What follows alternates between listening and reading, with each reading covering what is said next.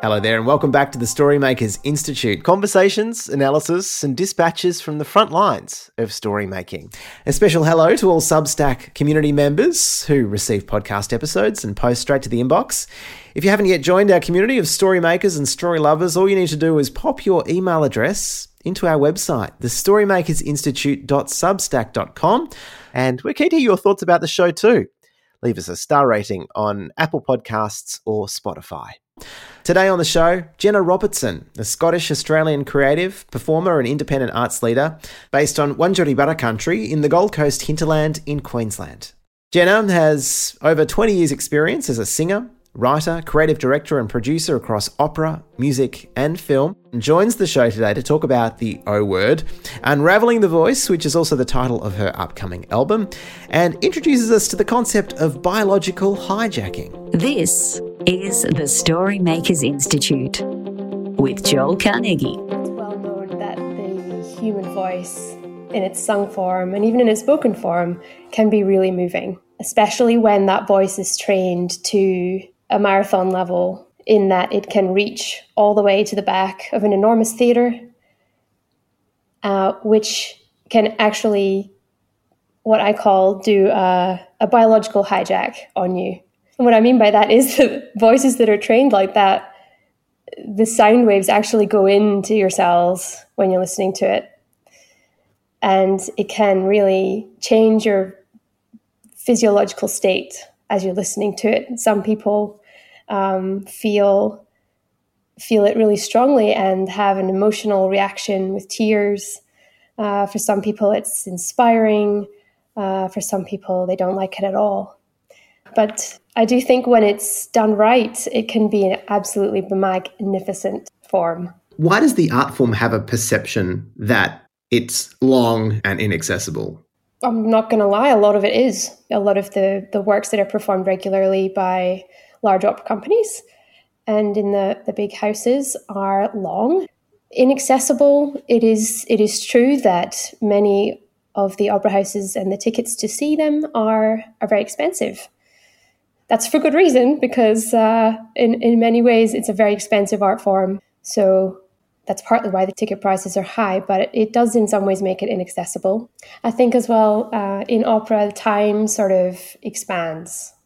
For example, what might be a moment, a brief moment in real life, on stage and in an opera, and of course this is also applicable to any theatrical form, that time can expand. And so what that means is, I think, especially in opera, particular moments can seem quite long and expanded compared to reality, which I think is a great thing. This is kind of a beautiful thing about the theatre, but it's not for everyone.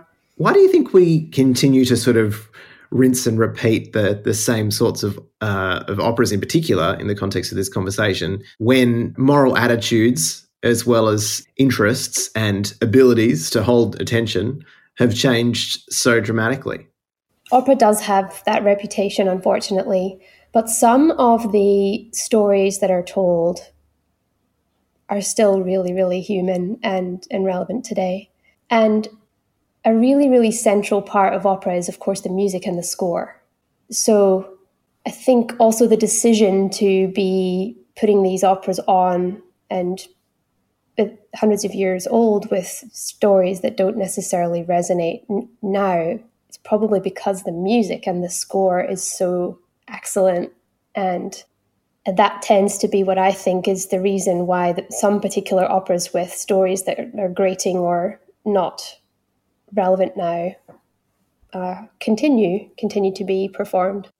And are you an advocate for keeping things as they originally were, or do you advocate for making changes within the actual material in order to kind of bring it into a more contemporary relevance?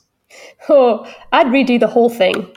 Honestly, I would redo the whole thing, start from scratch, and just rethink the entire industry, which I do on a regular basis. I think the first thing is stepping back from the companies and the form to see the whole thing as a living organism.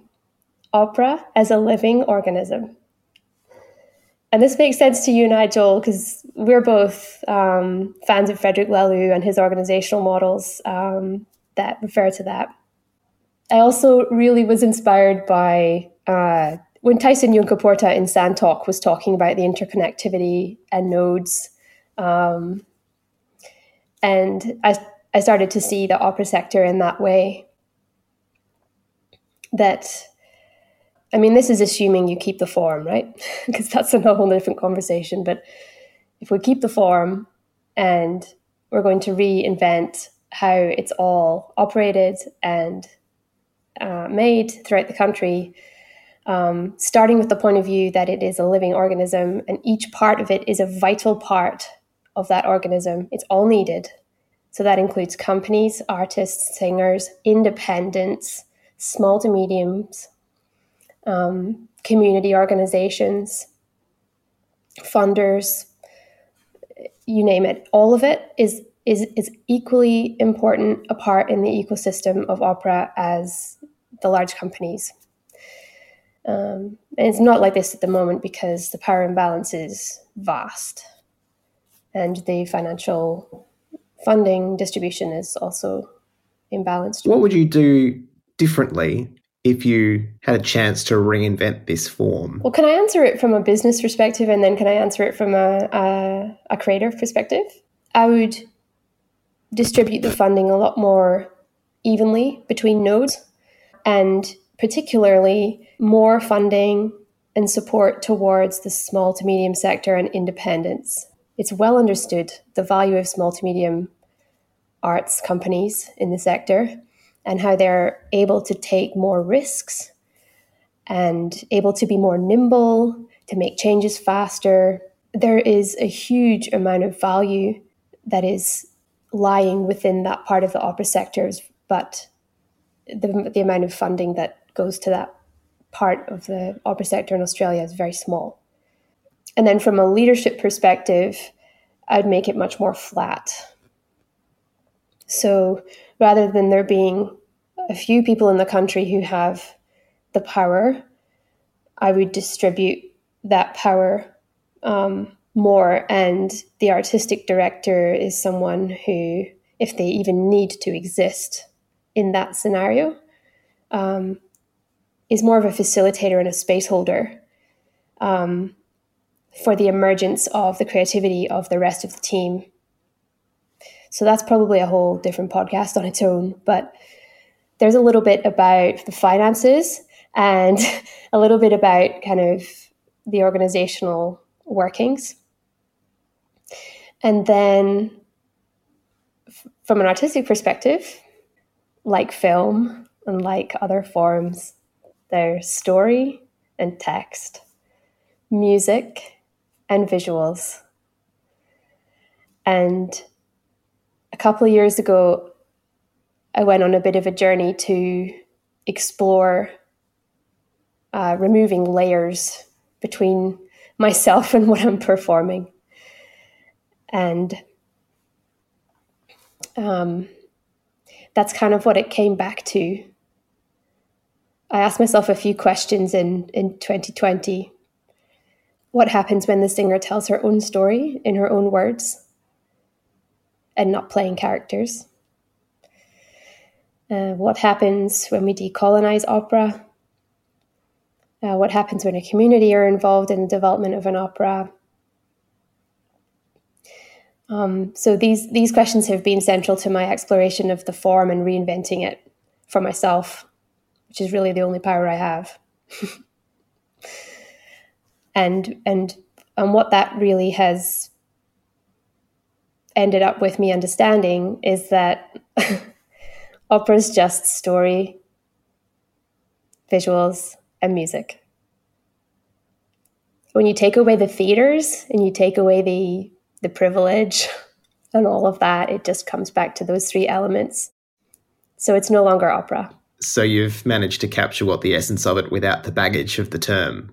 And I think perhaps that's half the problem with the terminology, is that it brings all of this cultural references and ideas of what that experience is.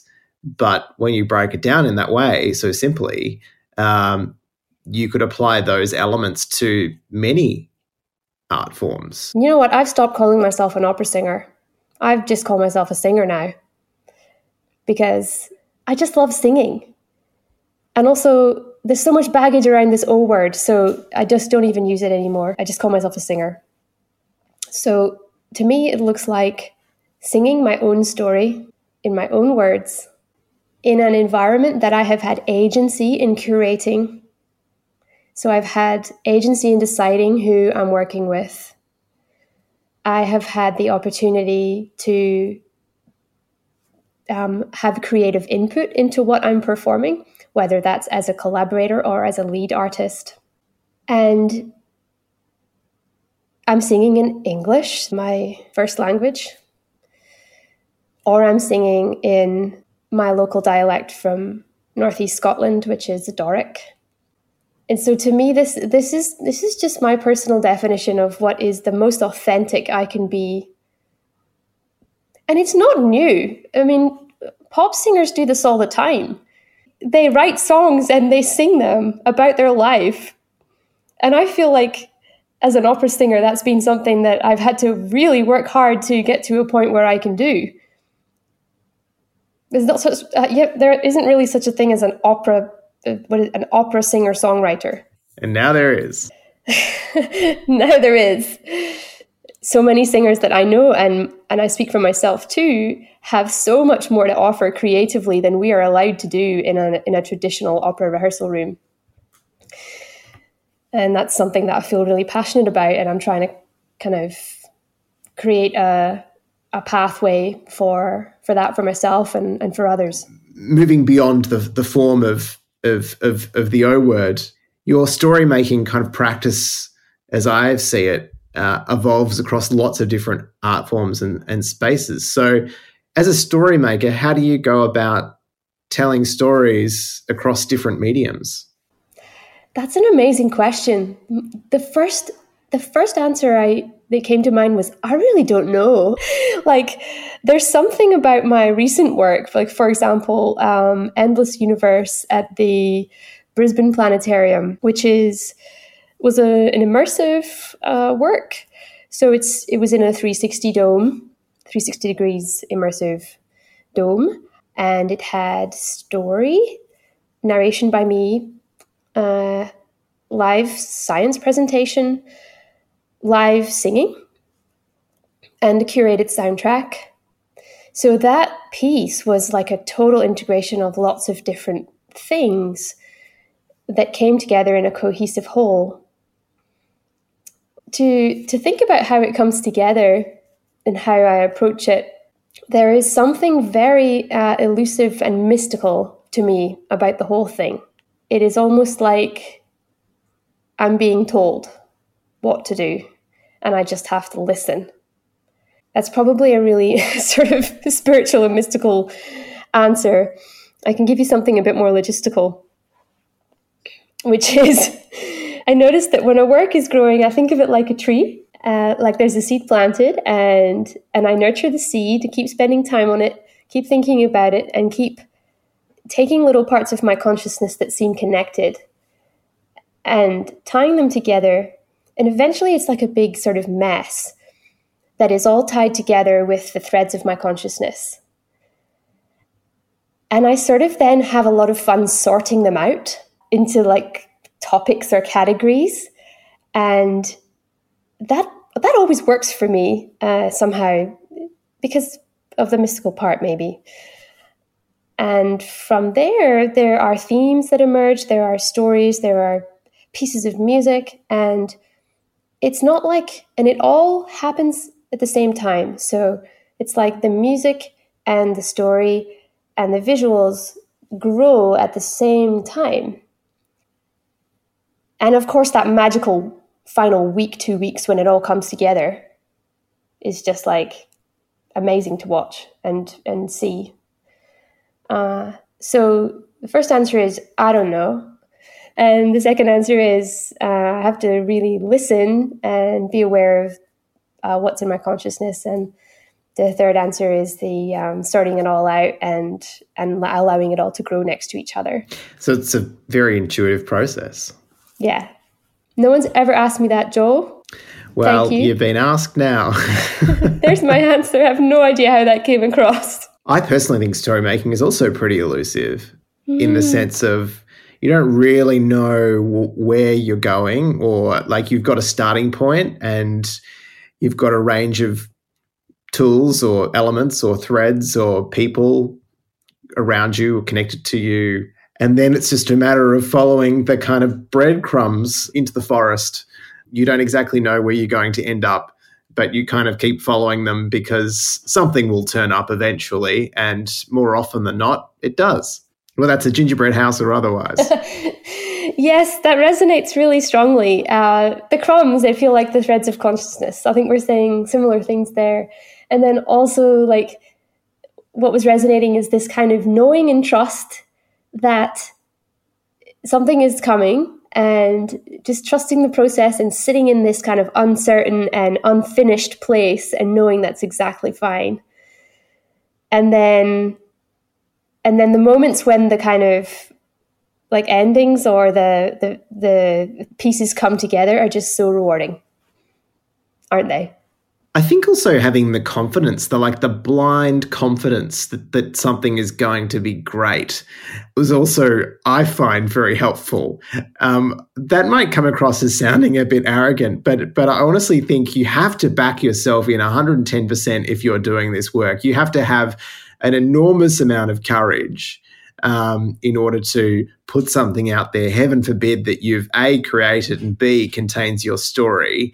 And so in a way, it's about, I think, backing yourself right to the very end, so that you've got some sort of like stability in your conviction and in the foundation of the project, which in effect is, in this case, you, so that you can see it through to its fruition, and through the windy road towards fruition at that too.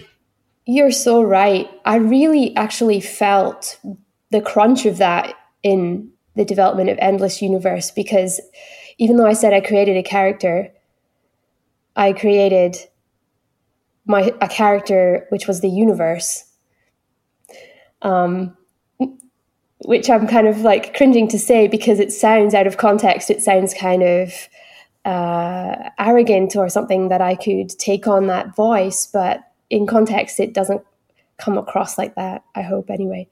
And that felt so vulnerable to me because it was like opening up my soul voice, like opening up the part of me that is behind personality. It felt so vulnerable.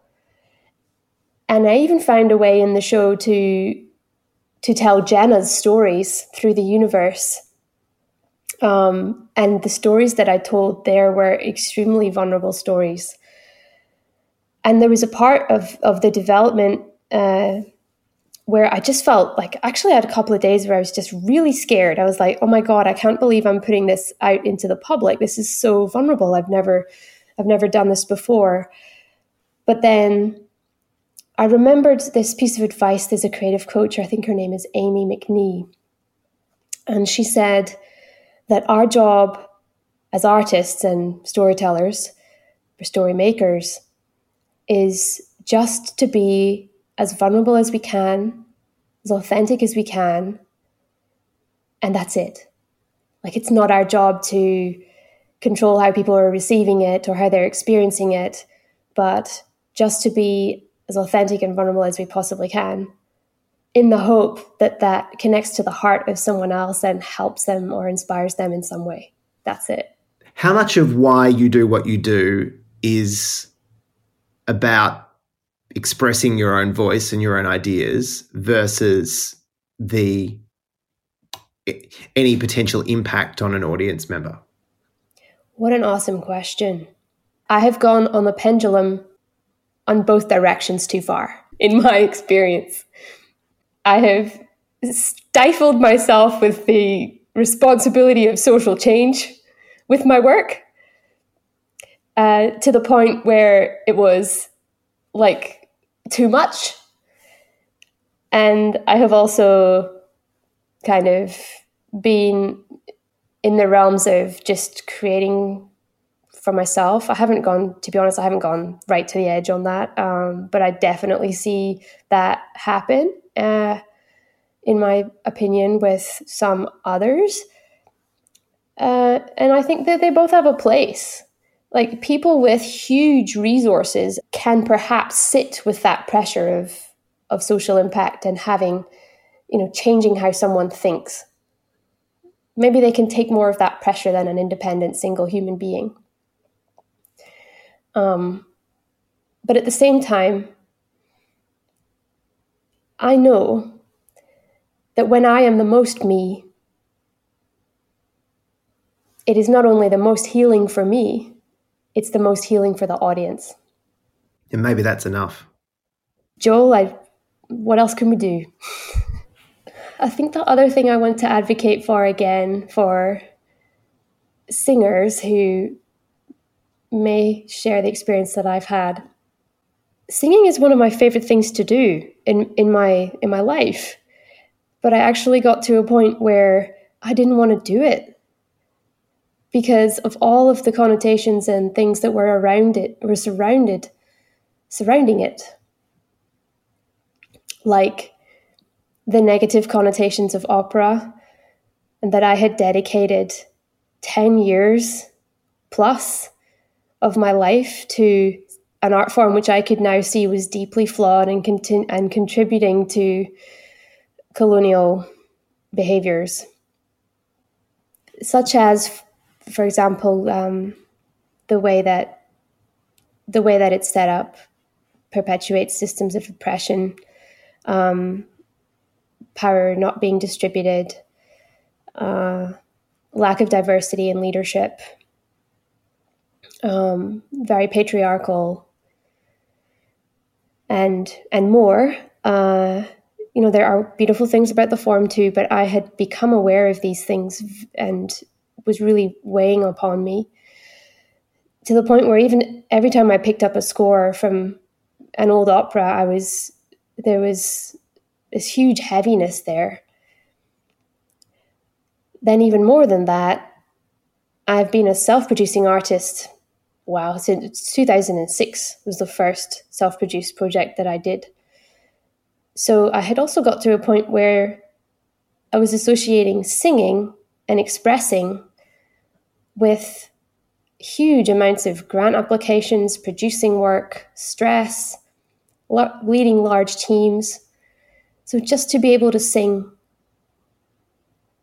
had to come with that baggage. And it was almost like I just didn't want to sing anymore. But the thing that got me out of that was to think about singing for pleasure, singing for myself, singing for joy. And so I started actually just singing at home along with some amazing contemporary pop singers that I love. And I was enjoying singing. And it was a big reminder to me that I'd gone on this huge path of needing all of these things around to sing, but actually I can just sing for pleasure, sing for myself. And I know that, Joel, you and I had a really fun experience with sharing our love of Missy Higgins and just singing for joy. It was a conscious exercise between the two of us. We just decided we are just going to sing for joy with no outcomes required, with no social change required, with no holding space for other people required. We are going to sing for our own pleasure and our own joy. No acquittals. And no acquittals. Yeah, it reminded me of just the simple enjoyment of something which you can make very complicated. It's so true. I think I'm sharing this story because I want this for singers and musos.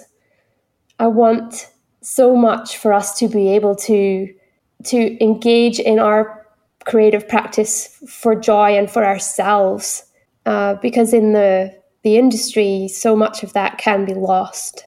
it was lost for me anyway for some time, and I'm really enjoying the process of re-engaging in and allowing joy, self-expression and pleasure to be part of my vocal practice. And I love singing with you, Joel. And I love singing with you too. And on that note, I reckon we should call time. Jenna Robertson, thanks so much for joining us today on the Storymakers Institute. Oh, thanks so much, Joel. It's been great to be here. The Storymakers Institute is created on Wadawurrung country. Keep the show sustainable and strong by becoming a subscriber on Substack today, with podcast episodes, written analysis and dispatches on storymaking straight to your inbox and Substack app feed. Visit thestorymakersinstitute.substack.com for all the details, with annual, monthly, zero cost and gift subscriptions available. And if you're a free subscriber, make a zero cost contribution to the show by leaving us a star rating on Apple Podcasts or Spotify, and spread the word about the show. We'd be most grateful. Thanks to Dom Evans on post-production. I'm Joel Carnegie. I'll catch you next time.